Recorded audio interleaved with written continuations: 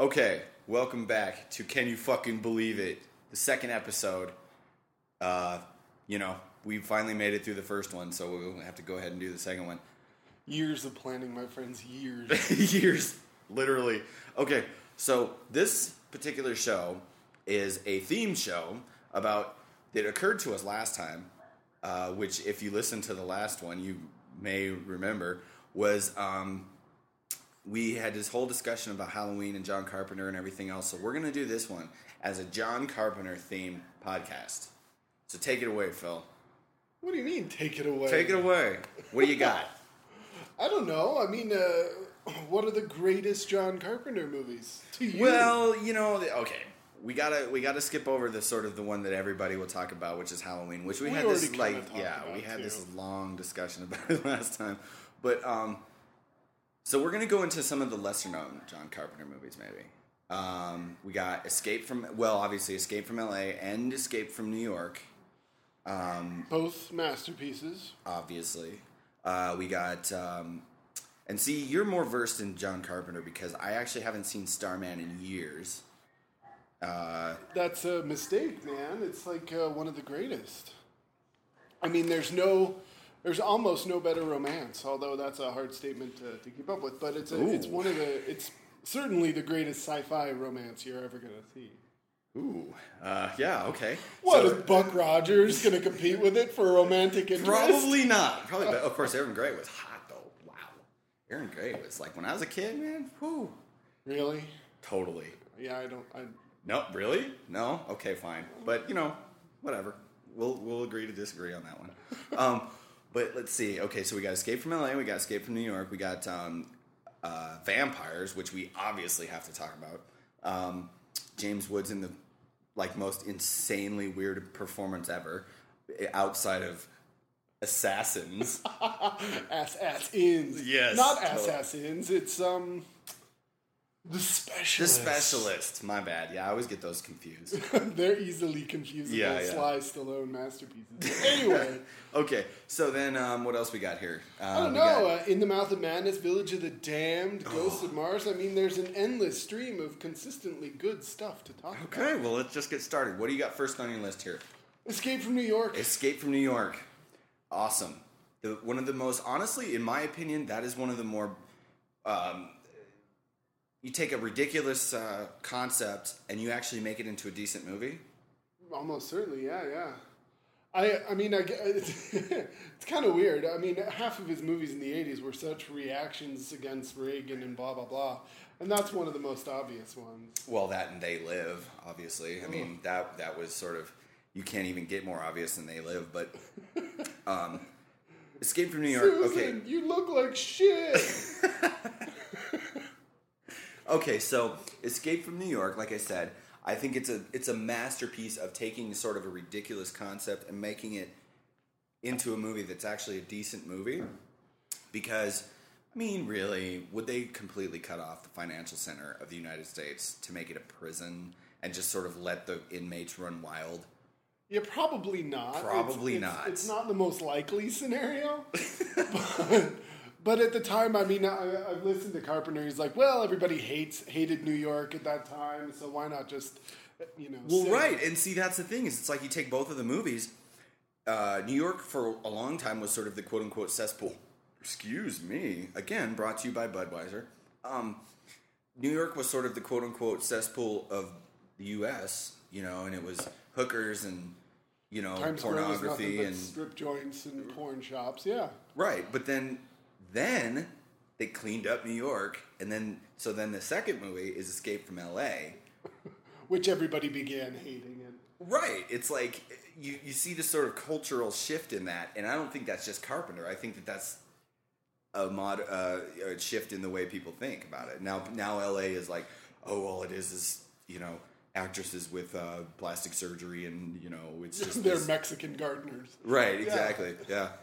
But Escape from New York, okay. Donald Pleasance, best fucking performance ever. number one. He's the king of New York.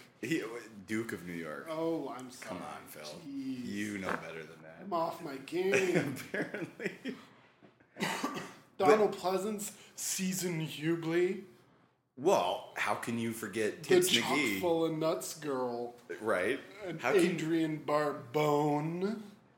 Shout out to Mr. Charlie James on that one. Who always loved to call her that. Well, and I loved her too because I remember seeing Swamp Thing when I was a kid and just going like, holy crap, look at those jugs. And I was a kid, I was seriously probably, 9 years old when I saw Swamp Thing. They're hard to ignore. Yeah, a little. And hey, Carpenter was married to her at the time. That's why she's in 3 of his movies. That's true. Well, because she's in Escape from New York. She's in The Fog. The Fog. That may be it. I can't remember anything else. Yeah, I think that might be it. But Carpenter, and I want to mention this, Carpenter is one guy who really has his guys, and he has his he has the people that he wants to Kurt Russell has been in half of his movies. Yep.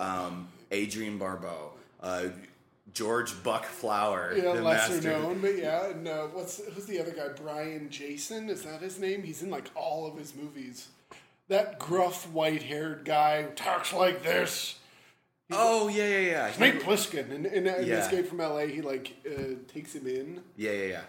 Well, and the thing is that I always liked about Carpenter too is that he'll take these guys that you would never really think of as movie stars or guys that could carry a movie or something like that, and he would put them in the movie, like Stacy Keach, Cliff Robertson.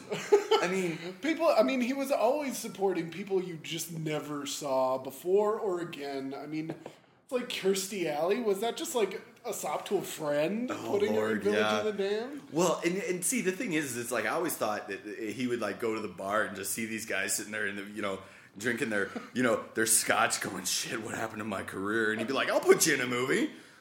Cliff Robertson, come on down. Yeah. He was sort of the original Tarantino in that sense because he would take all these guys that hadn't been working forever and put them in a movie. Yeah. In Escape from New York in particular, it was Lee Van Cleef who he kind of rescued and put in the movie in a fairly major role. Yeah. Lee, come on, Cliff Robertson. When was the last time he was even on TV or a movie or... Well, I don't know back then. But obviously still. he's in the Spider-Man movies now, or before he died, right? Is he dead? I think he's dead. I don't know. If you're still alive, Cliff Robertson, we apologize. But yeah, it's and then we take these guys like Daniel Baldwin and put him in the second character role in Vampires. Yeah. So, hey, good for him, he's given all these guys at least a paycheck. And then they're going to get royalties from it forever, apparently. I don't know how that works, but... I don't know. So let's focus here a little bit. Focus. Okay, so Escape from L.A. We did escape from New York. Escape from L.A. is possibly one of the more maligned Carpenter movies because I don't think most people get that it's actually a parody of action movies whilst being an action movie in itself. Exactly. And see, the thing is, too, is that I remember when it came out, they completely marketed it wrong. They made it in the marketing of it was that it was this big action movie. It was this action extravaganza, which in a way, it kind of was. There's a lot of action in it. Yeah. But it wasn't an action movie. It was making fun of action movies. I remember seeing that movie with you at the Bulls Crossing 12. Yeah. And some guy screaming out at the end while the credits were rolling, worst fucking movie I ever fucking saw. Yeah. I remember that. And I was just like, come on, you don't get it, But the thing is, though, is it's with movies like that, people don't get it. Yeah. Supposedly Desperado was supposed to be like that, but I don't think it really was. I think Escape from L.A. was a lot closer to what that sort of mindset of making fun of an action movie or whatever. Well, sure. They had the purposefully cheesy special effects. Do you think that was purposely? Yeah. You think I so? always thought so. Some of it was just so goofy. He's in the submarine and the shark tries to eat him real quick because he runs by SeaWorld or whatever the fuck it was. See, I don't know. I always got the impression that they weren't necessarily intentionally cheesy. I kind of thought it was. If they were, that would be better. It pleases me to think that they were. I don't know. Well, if they were, that's even better. But I sort of got the impression that he was making a movie that was just slightly beyond his reach when it came to like the special effects and stuff like that. Maybe. With the budget that maybe he had at the time. Well, I think that movie was made for like 50 mil. 50? Yeah. No way. Yeah. Wow. Okay. I was what? Yes, it was that cheap, and it was only 15 years ago. Good Lord. No, that's like way more than I thought it would be. Really? Yeah. Yeah, it was 50 mil. But most of it's big sets, you know? True. Because, I mean, the original, in Escape from New York, they shot it in St. Louis because, half of the downtown was dead, so you could just come in and do whatever the fuck you wanted. Right. So I think they made that movie for like $6 or $8 million. Yeah, well, see, that sounds about right. I mean, really, when you look at Escape from New York, you don't really see a lot of huge set pieces and stuff like that, except for when they are in obviously a sort of semi-abandoned area or whatever. Yeah. It's not a lot of special effects. It's more like just where they were. Yeah. I mean, listening to the John Carpenter commentary on Escape from New York, I think he proudly says, there's the one shot in the movie that was actually shot in New York. Right. You know what's funny? I've never actually listened to that. The commentary. Well, I think that one is a little weird because it's just like him by himself. So like he'll get real quiet for a while and then figure out something to say. So see, I gotta tell you, it's one thing about John Carpenter. His commentaries are almost always bad. Oh God, they're practically unlistenable. I mean, the one. Okay, we got to talk about the one for Big Trouble.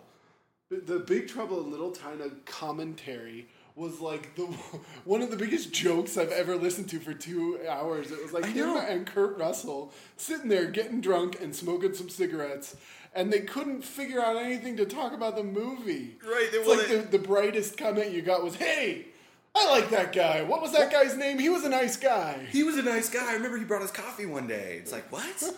Well, and then at one point, he's just like, they just ignore the movie. They're just like, so how's your kid's soccer team doing? It's like... Well, it's baseball, because Kurt Russell's son is a minor league baseball player. You know what? I would almost be willing to bet you it's talking about the soccer team, because I remember that fairly specifically. It's baseball. Okay, fine, but we'll have to look this up later. But I swear... that it's like they completely just stop watching the movie. Yeah, pretty much. They're just like, hey, how's Goldie? You know, I mean, they just kind of, they clearly haven't been together in a while, and they're just like catching up while watching the movie. Yeah, and the thing is it's like, it's okay. It's fine for me and you to sit here and just bullshit about movies just with sort of no real, clear goal in mind necessarily, but for them to sit there on a DVD commentary track and be like, well, we're just not going to watch the movie. The hell with it. They're watching it. They just don't have anything to discuss about it. Well, probably though too, because they've known each other for years and years and years. Yeah. And they don't. It's like they got nothing else to talk about. It's like they've seen the movie 50 times together. Yeah. You know. Mm-hmm. Okay. So. Yeah. Anyway, Big Trouble. Let's go back to Big Trouble. All right. Big Not Trouble. The commentary track, but the actual movie itself. It's I don't know, a truly unique movie. I don't know. Can you think of anything like it that's that kind of goofy but kind of action packed and fun? I'm trying to think, and I'm trying to think what's comparable to it, and I can't. Nothing springs to mind. I mean, it's like in what other movie would you actually have a character go, "What's your name? I'm Gracie Law." Oh God! Well, every single line that she did is kind of like this. Real exclamatory, I know. Yeah. Everything like she said has an exclamation point after it. Like she's writing it on a front page of a newspaper, which she was because she was a reporter, right? But like, what I love about that movie is that Kurt Russell as the action hero is sort of, he's competent enough to get through, but he's not quite competent enough to really get through real well. Yeah. It's like that's the joke, is they're just these kind of, hey. Well, and then he's like at the one part where he's rolling down the ramp on the wheelchair. Remember, he gets pushed back and he's going backwards on the wheelchair, and he grabs the wheelchair wheels, and I'm just like, okay, yeah, great. He's a strong guy. That's great. You know what my favorite joke in that movie is? and it's like really little, is when they pretend to be the phone company guys, and all they show up with is like an old phone. With a phone. Like, hey, I'm the phone company dude. Because I have a phone in my hand. That is the best little joke ever. Well, I love the part where he gets all dressed up like the nerdy business guy, and he slicks his hair down, and he's got those glasses, unfortunately, like the glasses I'm wearing right now, more or less. But he's just like, can I get a girl with green eyes? And the girl says, Chinese girls do not come with green eyes. Yeah, exactly. I don't know why, but Kurt Russell is sort of like the perfect person for that role. Can you think of somebody else that would have been nearly as good in that role? Nobody. Yeah, I can't think of one person. I mean, and maybe, we're thinking about in terms of today as opposed to when it was made, but I can't think of one person. No, it's like, I mean, what other action guy could have held up that role and been that funny? Right. And that inventive with the part kind of thing. Yeah, well, and then, I don't know. I can watch that movie. It's one of those movies to me where whenever it comes on, I'm going to watch it. Yeah. And I won't necessarily think of watching it like, ooh, I got to watch Big Trouble in Little China right now. But whenever it's on, I watch it. It's like a comfort movie. Yeah, right, exactly. It's always good. It's the mashed potatoes of movie. For us. Yeah. Do we have anything actually to say about that movie? What? Other than... Okay, all right. You want a piece of trivia? Sure. Maybe our younger listeners might not know what Mortal Kombat character is based on a character in that movie. The dude with the big giant hat. Yes, well, there are three. Which one? Well, the guy with the pointy hat, the lightning guy. The guy with the lightning. Yes, Raiden. Raiden, thank you. Portrayed by Christopher Lambert in the masterpiece that is Mortal Kombat. Mortal Kombat. Okay, yeah, we don't really need to talk about that so much. But yeah, that's not going to be the discussion of next week's show. Exactly, we're not going to do a theme of Mortal Kombat next week. Hey, did you see, speaking of Mortal Kombat, did you see that they actually released the Chun-Li movie? Yes. Who would bother? What the hell? Like... But of course that's Street Fighter. Well, but it's the same thing. I mean, how can you improve upon the Jean-Claude Van Damme and Raul Julia masterpiece directed by Steven E. D'Souza? How is that Raul Julia's last movie? It's really? That's his legacy? And of course their goodbye is Vaya con Dios. It's like, fuck off. Right. Anyway. He played what, M. Bison? Yes. Is that was his name? Yes. Kylie Minogue is in that movie. Really? I can believe it. Yes. Really? Yes. What, is she 12? No, dude, she's like 45 now, but... Is she? Oh my god, you're blowing my mind, dude. Okay. This show should be retitled, Let's Get Amos with some Can weird Amos facts. fucking believe it? But anyway, you know what? I'm going to step away for just a second and grab another beer because I just completely lost my mind. So, Phil, you got to carry it for a second. Oh, Jesus Christ. Oh, God. You hear the rattling papers? You hear the flop sweat coming out? Okay, so yeah, I'm back. I think we've talked enough about Big Trouble. Probably. The last thing that I will say about Big Trouble was it was the first time, and granted, I was fairly young when I watched it the first time. It was the first time I saw the effect of the like puppet with like inflating and getting like. Remember when he jammed the air hose in the guy's mouth or whatever? That was the first time I saw that, and honestly, when I saw it, when I was a kid, it kind of freaked me out. When he just like explodes? Yeah. I don't know. It wasn't the fact that he exploded that freaked me out. Was that it just when I saw him getting, puffing up, and I was like, oh my god, and I was like I said, I was like 9 or whatever. What's happening there? Oh my god, that guy's eyes are popping out of his head, and it was like, yeah, okay, so, okay. So what should we talk about next? Well, let's see. What do we got? We got vampires. Let's do vampires. Vampires is a good one. Oh, I the one thing about vampires that always cracked me up was that James Woods gives that whole big speech about, have you ever seen a vampire? They're not some Euro trash baggy guys with long coats and long hair and pale skin. It's like, well, actually, that's exactly what he is in the movie. I know. It's like he gives that speech, and then the guys that show up are like, You trash vampires. Right. I don't understand how you can give that speech and then have those guys show up. It's just a joke. I don't know. I mean, maybe that was an oversight, or maybe he was just trying to make a point about how vampire movies are always these, to use your phrase from last week, effete weirdos. Well, but it's true. I mean, certainly there's a big difference between I can't remember that John Philip something or other who played that guy, and they're kind of dirty and violent, and compare that to like Gary Oldman in Dracula. I mean, there's a big difference.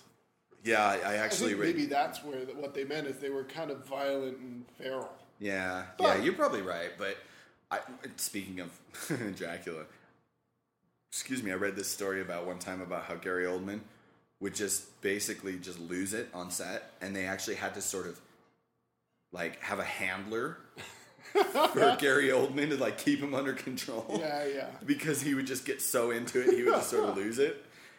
I think if you watch the features on Dracula, Gary would be like, I really want to do a great job and go all out for Francis. Sometimes they have to control me a little. You're like, okay, Gary. Sometimes they have to give me a shot. But okay, going back to vampires. Yeah. I will say that honestly, I like that movie a lot. I was surprised that he actually made it work with Daniel Baldwin as like the second lead. Well, I think that's where Daniel Baldwin works. But I mean, I think I was telling you earlier, it kind of really feels like a 70s grindhouse picture. Sure. It's really going for that kind of brutal violence and, swearing left and right, and, beating up women and all this stuff that people just don't do anymore. Right, well, Daniel Baldwin, I mean, he's slapping that girl around just because he feels like it, I know, you feel bad for Cheryl Lee after a while. I know, you're just, wow. Good, really? And, it's like, and the thing that's funny about it to me is that I can always see Daniel Baldwin actually doing that. Like, I totally bought that. Like, I totally was like, oh, yeah, Daniel Baldwin, he's going to slap some woman around the head tied to his bed. I can totally believe that. I swear, like, one of my favorite parts of that movie is, like, the slow-mo as they're walking along the highway and they just keep pushing Cheryl Lee down to the ground and she, like, hobbles back up and they push her again. Well, it's like, Jesus, guys. I know. Well, and then trivia question. Sure, go for it. Who plays the person they steal the Cadillac from in that beginning scene? Do you remember the brown Cadillac? Who's the guy they steal it from at the gas station? The very famous director. Man. Oh man. Yeah. Oh God. I don't know. You're gonna hate me when you hear this. It's Frank Darabont. Really? Yeah. Really? It is. See, I haven't seen that in a long time. I'll have to go back and watch it just to see that. Well, you know who? Speaking of famous directors in movies, you know who was in? I just recently watched Burn After Reading. Who's the guy on the boat? You'll know this. You've seen it. But I've been trying to forget it. Malkovich's dad. I have no idea. I could swear, and I'm probably wrong, which, is probably a trend in this podcast, but I could swear it was, oh wait, no. He would have been dead by then. Okay, moving on. Okay, the guy that did, who am I thinking of here? Pret-a-Porter and Altman? Altman. He's dead. Yeah, I know. See, now I just proved myself to be an idiot. And yes, this is going to be posted online. So, idiots all over the world, unite. Well, then I'm getting off the podcast. But anyway. Oh, Lord. We'll just call this the retard cast from now on. But, okay. Vampires. I have to say, almost my favorite part of that whole movie is when James Woods just flips out, loses his shit when he's stabbing the vampire. Yeah, when they're dragging him out of that jail or whatever. Oh, God. That is just... Or no, wait. It's at the beginning, I think. Is it? Like, die. And it's like...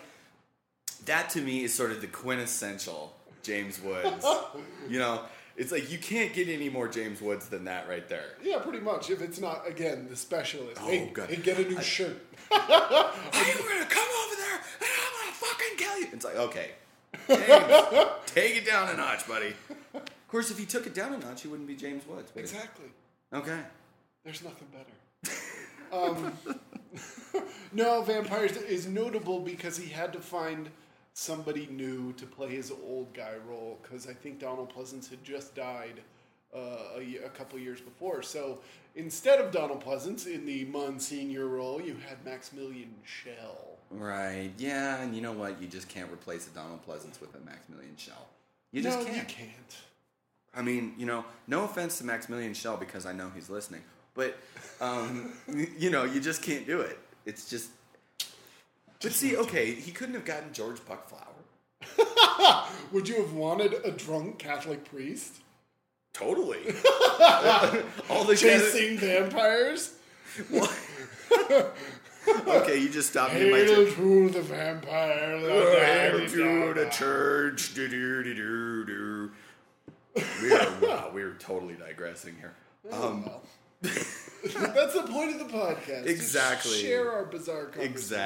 Exactly. Well, I think that James Woods, in that role, it was another one of those sort of Kurt Russell in Big Trouble kind of things, where it's like, who else are you going to get to be that guy?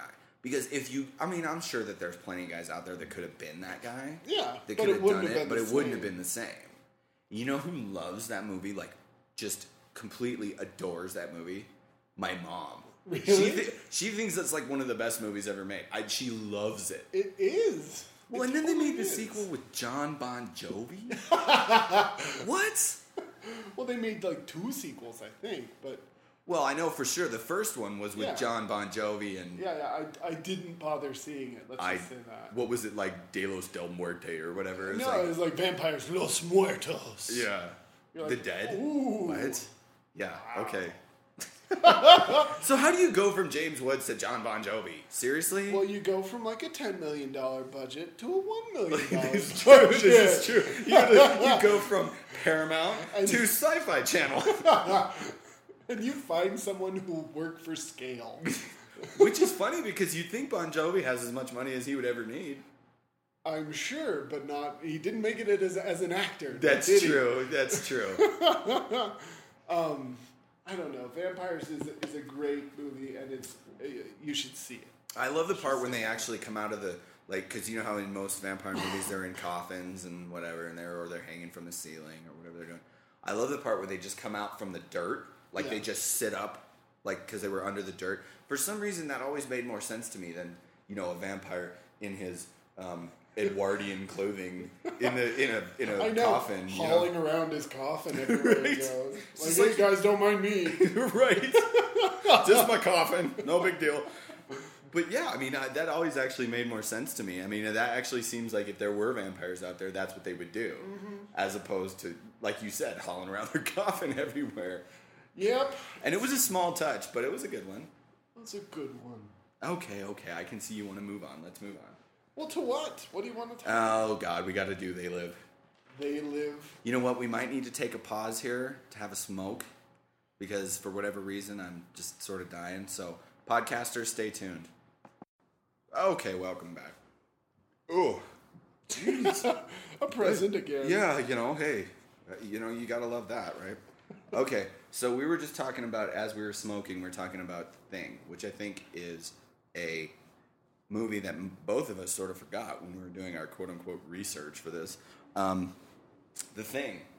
One of the most disturbing scenes in my memory when it comes to movies, with the guy's head sprouting legs or tentacles or whatever the hell it was, and running around, and oh God, that just for some reason, and like I said before, I'm not real squeamish about things in movies, but that just just got to me. I mean, that movie is so far over the top violence-wise that after a while, it's like desensitizing. You're like, oh, his head popped open? Okay. Oh, he's eating the other guy's head. Oh, yeah. Okay. Right, yeah. No, I know, but and the thing that's funny is it's a good movie. I mean, it really is. It's not like one of these movies where you think, oh, that's just violence for violence sake. Yeah.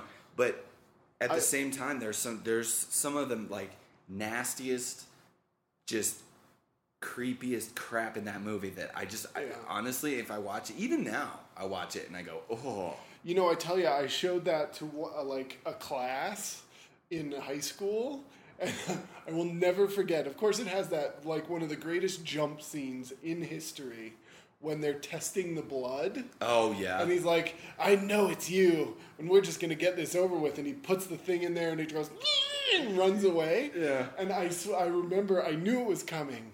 And I'm watching everybody else in the class, and they just freak out and, like, leap out of their desks. It was the funniest thing ever. Well, it works, you know? I mean, you know, they always have in the movies, they always have these dumbass where it's like, some characters walking through through this house and the cat jumps out. Yeah. And it's like, oh, okay, thank you for that. You know, yeah. That's only been done 5 billion times. Thank you. But, like, that actually works, you know? I mean, as cheesy as it is, or as violent as it is, or as weird as it is, it actually works. It is. I mean, I tell you, that movie has one of the greatest icebreakers after like an intense scene, the couch scene with the testing of the blood. I will never forget. It's like the best move-on moment in history when Donald Moffat is tied to that couch. He's like, I realize we've had a hard couple days, guys. But now that we've done this, I would like rather not spend the rest of this winter tied to this fucking couch. Yeah. It's the best moment ever to break the tension. It is. And you know what? For some reason, and I don't know why I just thought of this, but I always think of that scene, like, when it comes to great, like, moving on icebreaker scenes, is the one from, what's Deep Rising, where it's Deep Rising? Deep Rising's the one with Treat Williams. Yeah, where they're in the elevator, and the guy's like, the girl from Ipanema, I can't get this out of my head. Yeah, Deep Rising references. Yeah. What now? I mean, really, that was supposed to be a catchphrase for the next generation. Who knew Stephen Sommers would go on to become such a great director? Anyway, we digress yet again. I don't know if he's great. I mean, G.I. Joe hasn't come out yet. Oh, God, G.I. Joe. Yeah, and we touched on this last week, but G.I. Joe. Did we? I don't think so. We talked about this I think we talked about it together, not on the podcast. Okay. Oh, God, G.I. Joe. Really? Oh, God. And, you know, the thing that sucks is it's like, I'm a G.I. Joe fan. From back then. Everybody who grew up in our time had G.I. Joe action figures. Right. Because he had the cartoon, and it was, like, everywhere. Okay, so you make Transformers, and, you know, I know that maybe Michael Bay, whatever, he's not this master, you know, filmmaker necessarily, but at the same time, it's like, it was a fun movie, right? You watched it, and you're like, oh, you know, this is fun, it's like exciting, you know, whatever, there's lots of explosions.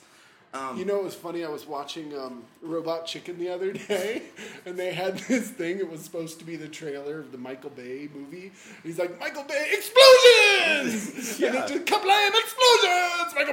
Michael Bay, explosions! Well, it's true, though. I mean, that's totally true, but at the same time, it's like, okay, you take Transformers, which was this cartoon that, you know, everybody our age loved, whatever, right? And then you make it into, you know, a fun movie. I still haven't seen the second one, which I would like to, but I still haven't. I dispute the entire references in this portion of the podcast. Like, asterisk, I hate this part. Transformers is not a fun movie. It is not a good movie. I didn't say it was good. 2 hours of my life I'd rather not have spent. Oh, come on. I could have spent that having... being incontinent, and it would have been just as good of a time. Really? Wow, yes. That's harsh. You know, come on, Phil. Show Michael Bay some love. He doesn't deserve any. He's got more money than God. Well, yeah, him and Jerry Bruckheimer, those guys like made a deal with the devil, apparently. But so anyway, okay, going back to G.I. Joe. Okay, we're fans of the movie, or the cartoon, from when we were kids, right? You watch G.I. Joe, you know, and it's like, now you know, knowing's half the battle. Well, then you make this just horrible, just derisive, terrible piece of shit movie. Well, how do you know? It could be great. It hasn't come out yet, Amos. You're right, but there were rumors that Stephen Sommers had been taken off the movie. Right. Okay. So, you never know. I've seen the trailer, and I was just like, okay, you're ripping off Transformers. Can you think of a better movie to rip off? I mean, I'm not saying Transformers is a great movie. I just went on record saying that I liked the movie. But there's the whole scene where they're, like, rolling around in the street and all this shit. And it's like, you're going to rip off Transformers? I mean, come on, at least rip off like a good movie. And I'm not saying, and again, like I said, I like Transformers in the fact that it was entertaining. Anyway, this was we went through a very slim door into a broad conversation. Okay, yeah, let's try and focus here. Sorry. But let's get back to, say, Ghosts of Mars. Oh, Ghosts of Mars. One of the actual worst Carpenter movies. I would say between Ghosts of Mars and Village of the Damned, those are his two worst movies. Yeah, probably. I mean, for me, like John Carpenter says, all of his movies are westerns, essentially. Well, they are. Well, maybe. Village of the Damned, it's hard to say. Well, yeah, okay, never mind. And not all of them. Yeah, but that one to me is the most obvious. Right. Like, that's directly a western on Mars. Right, and see, the thing is why not just make a western? You know? I mean, and we've had this discussion before. It's like, why not just make a western as opposed to making these sort of quasi-westerns? Well, I think Carpenter has said that, well, nobody will give me money to make a western because I'm known entirely for making horror movies. True, because what was the last big western that came out? Was it Unforgiven? No. Well, there was that Appaloosa movie. Well, that was a big critical hit, but the last box office hit was almost certainly the Kevin Costner one. Open Range. Oh. I went all the way back to Wide Earp. I was like, what? Yeah, that was not a box office hit. Was Open Range a hit? Yeah. Was it? $50 or $60 million. Solid double, you know. Yeah, okay. Well, okay. But when you want to talk about, like, with the Ghosts of Mars thing, it's like, yeah, obviously, like you said, it was a Western. Dressed up to be this sort of sci-fi/horror movie with these weird, like, lesbian undertones. I didn't get that at all. Like, lesbian undertones. Pam Grier and what's her name, the ugly chick with the red hair. They were lesbian lovers. It's not lesbian undertones. Oh, well, but wait, it was supposed to be. It was supposed to be a matriarchy. It's all coming back to me. For some reason, Mars was a matriarchy. Yeah. But like, there were so many elements in that movie that I was sort of wondering, like, where are you going with this? Like, what are you doing with this? I mean, because, like you said, it was a matriarchy. It's like, for whatever reason, he decided, I mean, fine, whatever.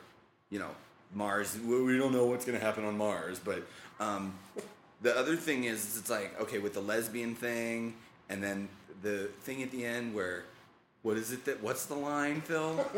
It's what we do best. Yeah, oh God. You got Ice Cube in space? Like, what? Desolation Williams. Let's kick ass. It's what we do best. What? Come on, John, you're better than that. You know? He was taking a paycheck, man. I don't know. You think that's what it was? I don't know. He wanted to make a movie. He hadn't made one in a while. He made that.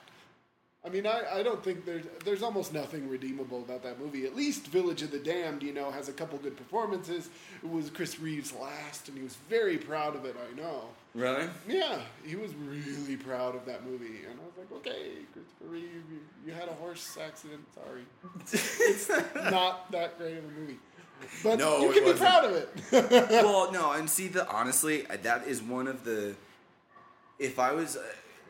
If there was one John Carpenter movie that I really just can't watch, it's Village of the Damned. For whatever reason. Really? Like, I just can't watch it. It seemed to me that was the start of a period where he would just pack his movies with, like, reams of Z-list celebrities. I mean, for some reason, Village of the Damned has, like, everybody you've seen once or twice before in it. Yeah, you know, like what? Like Kirstie Alley. Well, she was a fairly big star for a while, though, with Cheers. And now I've forgotten that chick's name again.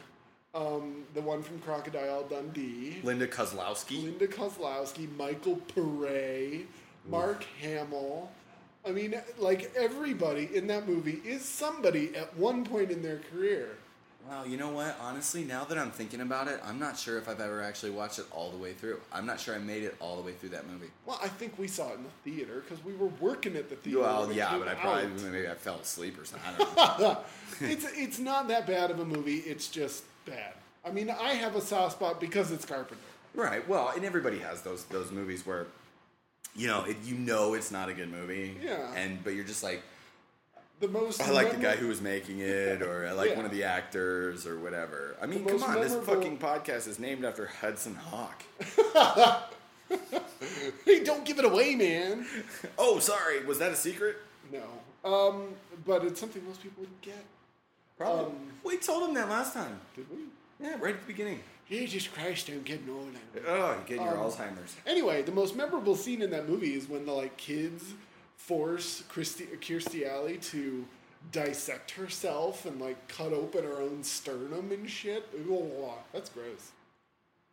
Okay, see, now I know I haven't seen it all the way through because I don't remember that at all. Yeah, that's their revenge, because one of the babies died in birth, and so she dissected it and looked at all the innards, and because it was alien.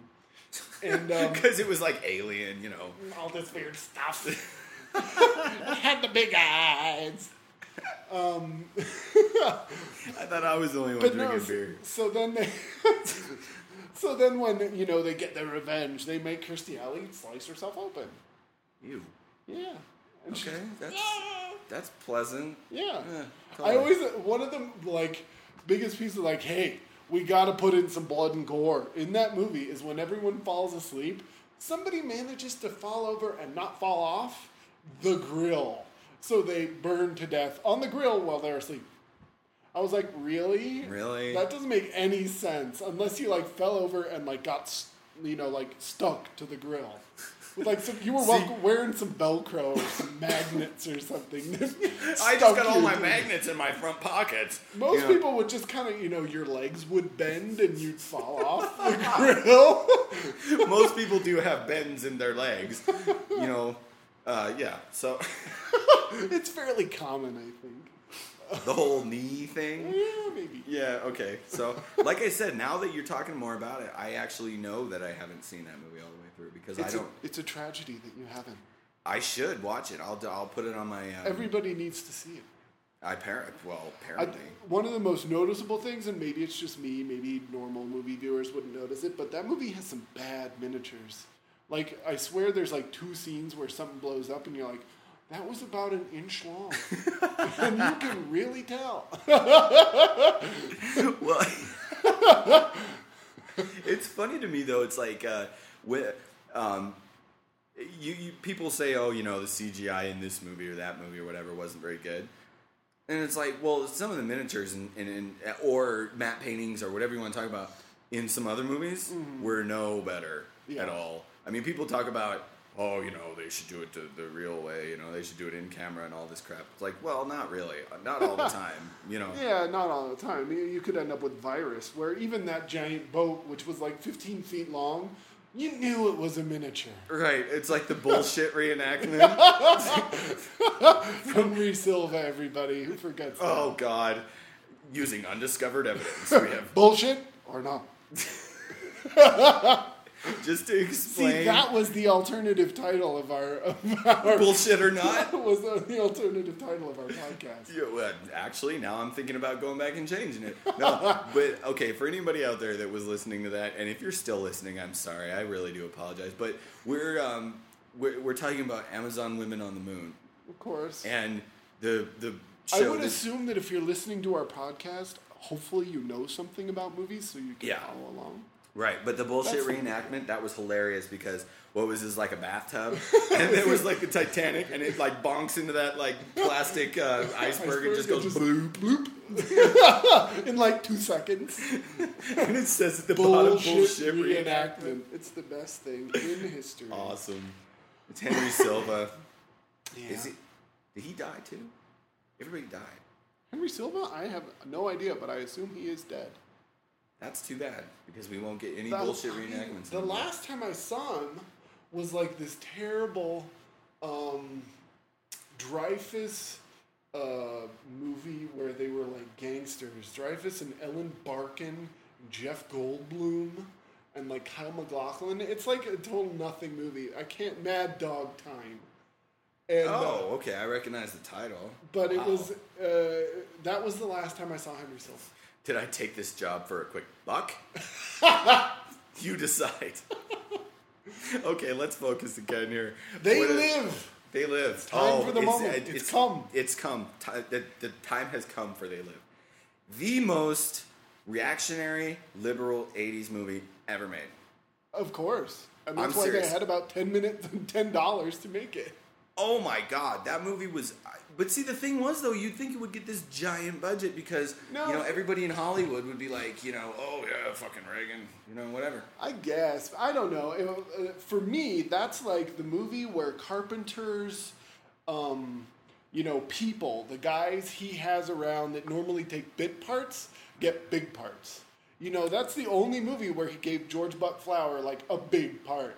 True. And where Peter Jason has a big part. True. Well... but here's the thing for me, too, is it's like, okay, you're going to cast this movie, right? This is a John Carpenter movie. I mean, John Carpenter at the time was pretty well known, and he was a fairly big director, whatever, much bigger than he is now. That's for sure. And you say, you know who I want to be in my movie? Rowdy Roddy Piper, goddammit. It's like, what? I know. Really? And Keith David is the star. Like, and what? the female lead is Meg Foster, who nobody's ever seen before, but whose eyes will freeze you to death. Right? It's like, you may not know this woman from Adam, but she will freak you out. Pretty much. I mean, if you don't remember those, like, intense, like, sky blue eyes, like, at the time of your death. Right, yeah, that would be the last thing. You Meg Foster! But, no, I mean, and the thing was is that movie, it's funny because you can take it however you want to. It's an alien movie. It's a sci-fi movie. It's a horror movie, whatever. But really, if you don't think that all it is just Reagan sucks, pretty much, then you're not watching the same movie that exactly. And Carpenter's very honest about it. He'll always tell you that movie is all about Reagan and, a commentary on the current society and blah, blah, blah, with all the magazines that just say, buy stuff and eat more and or sleep. What was the one that was, like, the best one? I can't remember. What was it? It was, like... it's like, I think there is, like, copulate. Yeah, something like that. It's like have sex or make babies or something like that, And, it's so obvious, but I think it's funny that Carpenter at some point thought, hey, this is subtle. Like, people won't, this is, I mean... I don't know if he ever thought it was subtle. It was just him making a statement and wanting to make a statement. Yeah. Well, that's a commentary that I would love to listen to. Because I don't know what he was really I mean, I know what he was intending to make there. Like, yeah. But I just wonder why he thought that something so obvious would be... Well, it's because an entertaining movie, though. Sci-fi has a history, though, of using science fiction concepts to make comment on society. True. I mean, Star Trek did that like every week. Well, yeah. I mean, yeah, you're right. You're totally right. But for me, I wonder why Carpenter sort of thought that a sci-fi movie about undercover aliens starring Rowdy Roddy Piper would be the best vehicle for his political statements. Because it's what he could get made, okay? Well, okay, yeah, fair enough. Because, I mean, it's not like his career was ever, like, stellar. I mean, he had a couple big hits at the very beginning, and then it was just, like, cruising downhill. Well, okay, because he had obviously Halloween. Halloween and Escape from New York were both big hits. Right. And then the Elvis movie, it was a TV movie, but it was a big thing, hit. And, what's the other one I'm thinking of? Starman garnered an Oscar nomination. Starman was a fairly big hit, yeah. But other than that, The Thing, a bomb. Yeah. The Fog made some money, but from The Thing on, it was kind of just downhill into little horror movies. Yeah, I think probably, and I'm trying to remember if I can remember right, his best performing movie after Halloween or Escape from New York. Mm-hmm. Probably, as weird as it sounds, Escape from LA actually probably made some money. I don't think it made any money, but it's probably his biggest box office hit after that, or his biggest box office numbers after that. Because, I mean, most of his movies come out, like Vampires came out and made, like $18 million. Which is too bad, because Vampires was sort of his, in my opinion, Vampires was sort of like him coming back to the front, like being good. He'd come back 2 years before. Nobody noticed. With what? In the Mouth of Madness. Oh, okay. Let's talk about In the Mouth of Madness, which you love, which I think is pretty good. It's great. It's great.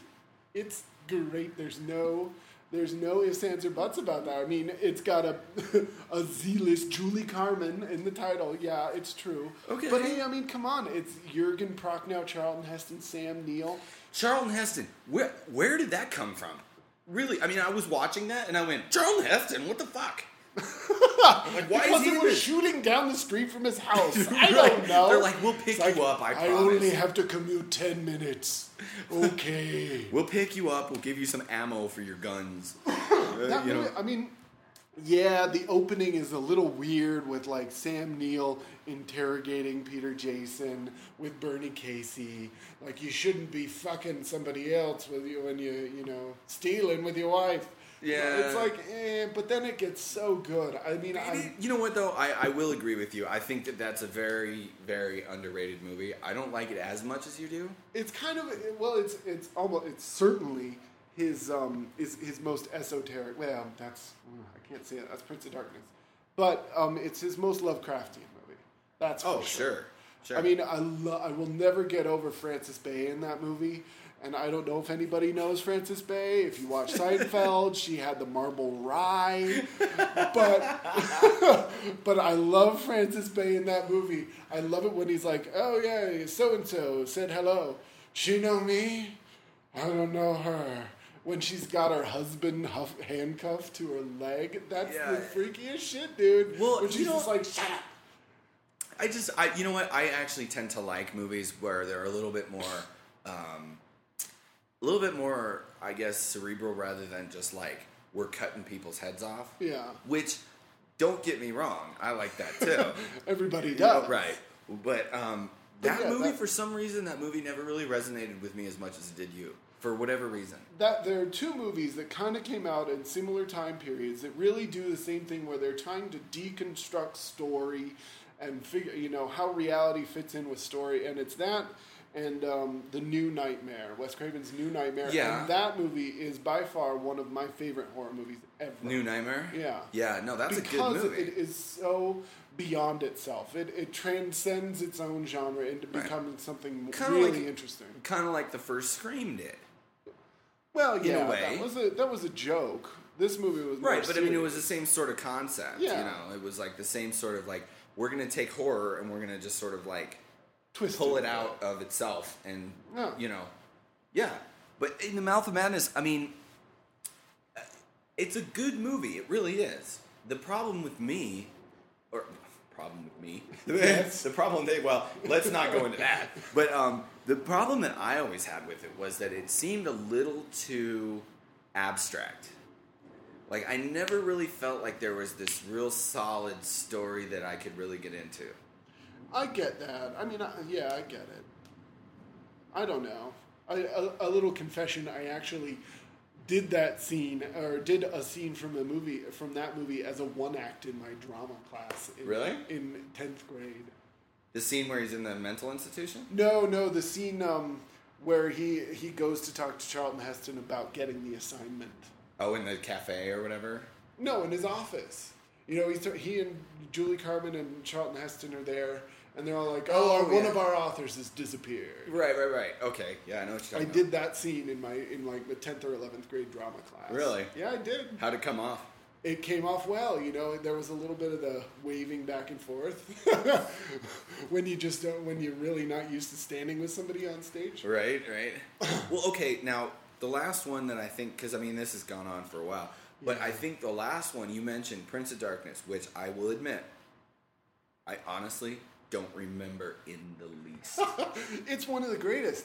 Carpenter wrote it under a pseudonym, or I think it's Martin Quatermass, and it's his idea. And of course, it's like it's got one of the best horror gimmicks ever, where throughout the movie you've got that video playing in their dreams of of the Prince of Darkness emerging from the church. And he's like, we are broadcasting from the year 1999. And you're watching the Prince of Darkness emerge from the thing. I remember that little thing, but other than that, like, I don't even remember who's in it, honestly. No, it's like Carpenter's nobody's in that movie. I mean, I forget his name, the little Asian dude from Big Trouble. Okay. Donald Pleasance, of course. The guy from, I forget the name of the show, but he was on a TV show where it was like him and his brother. Anyway, he's a blonde guy. And nobody else, literally. Oh, and the other little Asian guy from Big Trouble. The other one? Yeah. There was 2? Well, there was like 9, but... No, the old one and the young one who were Kurt Russell's friends. Oh, both Fu Young or whatever his name was? Fu Young and then the other one. The one who was getting his wife. Right. Sorry, I don't remember that. You know what? I do remember that shot of the Prince of Darkness coming out of the church. Mm-hmm. But honestly, like, that is about it. I mean, I just... But it's so... I don't know. It's one of his most out there things because he like actually tries to blend physics with like religion and make it a horror movie. And okay, like, wait a minute. Whoa, where have you been? Maybe I do remember this a little bit. Is They're that just where they're stuck like trapped in the church? By the homeless people, one of who's played by Alice Cooper. Okay. Yeah, Alice Cooper stabs a scientist with a bicycle, with a rusty bicycle, if you can believe it. You're making this up. I am This not. is not a real movie. I'm like, did someone get stabbed with a bicycle? What? It was missing its front wheel, but yes, someone gets stabbed with a bicycle. It's a great movie if you like the kind of heaven and hell storylines, which I actually do. And the only reason that I liked Constantine was because of the whole sort of bigger ideas of like the heaven and hell thing. Yeah. And, you know, there's this guy who is fighting demons for heaven because he needs to get to heaven because he fucked up before or whatever. Yeah. That's the only reason I like that movie. Well, I mean, I can say the same. It's like for a worse movie. The only reason I kind of enjoy Hideaway is because of its good and evil overtones. Right. You know, this kind of religious battle that goes along in the movie. I kind of enjoy it because of that, but it's a terrible movie. I mean, it's a terrible movie. I think I saw it on HBO at like 3 a.m. one time. I was probably drunk. I think we saw it in the theater, bud. Sorry, because I had my movie ticket. No, we did not. Yes. You're full of shit. I think we did. Hideaway. Yes. No. I know you I may did. have seen it. I think we did. Okay, well, I was probably drunk then, too. That's sort of the theme of the podcast, is that I forget movies because I was drunk. But, yeah, I mean, I've seen it. I remember seeing it, but I don't remember exactly where I saw it. Some little known facts to close out with on John Carpenter. He has won an Oscar for live action short. That's amazing to me for some reason. I don't know why. He turned down Top Gun. What? Yes. He turned down Top Gun. More famously, he turned down Fatal Attraction. And he turned down The Golden Child. Wow. Actually, The Golden Child would have probably been better if it would have been. Probably. You know, hey, The Golden Child. I've told you this before, but I haven't told the entire world yet. The guy from Eddie Murphy's character from The Golden Child has my same last name. Woohoo! Did you know that? Now you just gave away your last name and sure your did. First name. Hello, stalkers. And he also, lesser known, turned down Armed and Dangerous. And he was fired off of Firestarter. Really? After The Thing flopped, they were like, "Oh, bye, John." Really? Because Firestarter originally was John Carpenter, and he had the same guy who wrote The Thing writing Firestarter. So it probably would have been a considerably better movie, but they got afraid because The Thing flopped and fired them both. Really? Yeah. I actually just read the book Firestarter not too long ago. Uh-huh. Literally like 6 months ago, maybe. And I don't know. I wasn't really that impressed, to be honest with you. Yeah. And I've never even seen the movie. Are you serious? I've never seen it. Yeah, it's what. Yeah, you know what? I come on this podcast and I'm like, I don't know what I'm talking about when it comes to movies, and then like half the shit, it's like, I've never seen that. What are you talking about? Well, so we've missed a few. Some great ones like Someone's Watching Me. And Okay, Christine. we'll do 1 minute. We'll do 1 minute on each of them. Let's go. Do it. Christine. Car runs over people. Essentially, and it's not a very good movie. It's not a very good movie.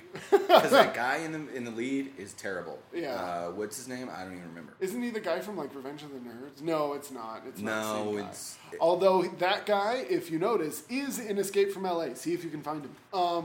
The guy from Christine? No, the guy from Escape. I know what you're talking about. Hey, you know what? Send us an email, and I swear to God, this time I will give you the email because I will go set one up. But if you can tell us where the guy from Revenge of the Nerds was in Escape from LA, you win absolutely nothing. And what his last line in the movie was.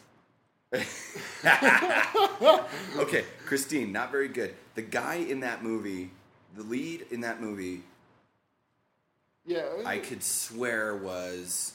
It's nobody, because I remember that movie. It's just like blah. Yeah. But most adaptations of Stephen King are kind of blah. There's a few good ones, though. Like, you can count them on one hand. Green Mile. Green Mile is not that good. Sorry. Okay. But yeah, Shawshank, maybe I have a soft spot for Needful Things. Needful Things, yeah. But, you know... Max von Sydow, how could you not like it? Most of the good ones are like TV movies. Right. Where you can actually take the stories it was terrible. And make them 8 hours long. It was fucking horrible. What? It. You know, the title It. Yes. Okay. Come on. How can you not love Tim Curry as Pennywise? It was like great. Oh, you have to love him, but the rest of it was horrible. What fucking Mark Harmon, or was it Mark Harmon was in that, or I don't know. I think it was like who's the guy from Night Court? Oh yeah, Harry Anderson was in it. Yeah, okay, Harry Anderson, like Richard Masur, kills himself in the first 5 minutes. Yeah, right. Okay. So going back 1 minute for Carpenters. Fuck if I can even remember. Someone's Watching Me, a great TV movie he made in the 70s with Lauren Hutton. Never seen it. Yeah, well, you're there's a surprise. It just came out on DVD like a year and a half ago. So okay, the not Elvis many movie? people have seen it. Elvis I've never seen, or at least I haven't seen it since I was like 4. Good movie. I liked it. I thought Kurt Russell did a good job. I did want to talk about it. The 2 shows he made for the Masters of Horror. If you get a chance, see Cigarette Burns. It is one of the most disturbing hours you will ever spend watching something on television. It is seriously whack. See, I have to watch this now. I have to see if I can find it online or something. Yeah, watch it. I know Pro-Life you can watch on Netflix. Probably you can watch Cigarette Burns too. So it's what? Like you said, it was like somebody trying to cut off the wings of an angel or something? This guy, played by Norman Reedus, is hired by Udo Kier to find this the last remaining print of this movie that the one time it was shown drove the entire theater insane. Like literally crazy. And sort they of started like Last hacking Friday? at each other. Yes. But so he's hired to go find this thing, and he has this torturous, weird-ass, like, 8mm type journey to find the thing. And he finds it, and he figures out that it's a movie about cutting the wings off of an angel, a real angel. Sounds fun. It's a freaky. I actually, the more that you talk about it, the more I feel like I gotta watch it. And you have to watch it at home. Out there in podcast land. In the interwebs. You have to watch it. Go and catch it. Not at your local movie theater. Okay, is that what we're going out on? Woohoo! All right. Well, you know what? This has gone on long enough. Good Lord. Somebody should shut us down. So I'm going to do it. All right. This has been Can You Fucking Believe It for this week. We'll be back again next week. Phil, take us out. Can you fucking believe it? Awesome.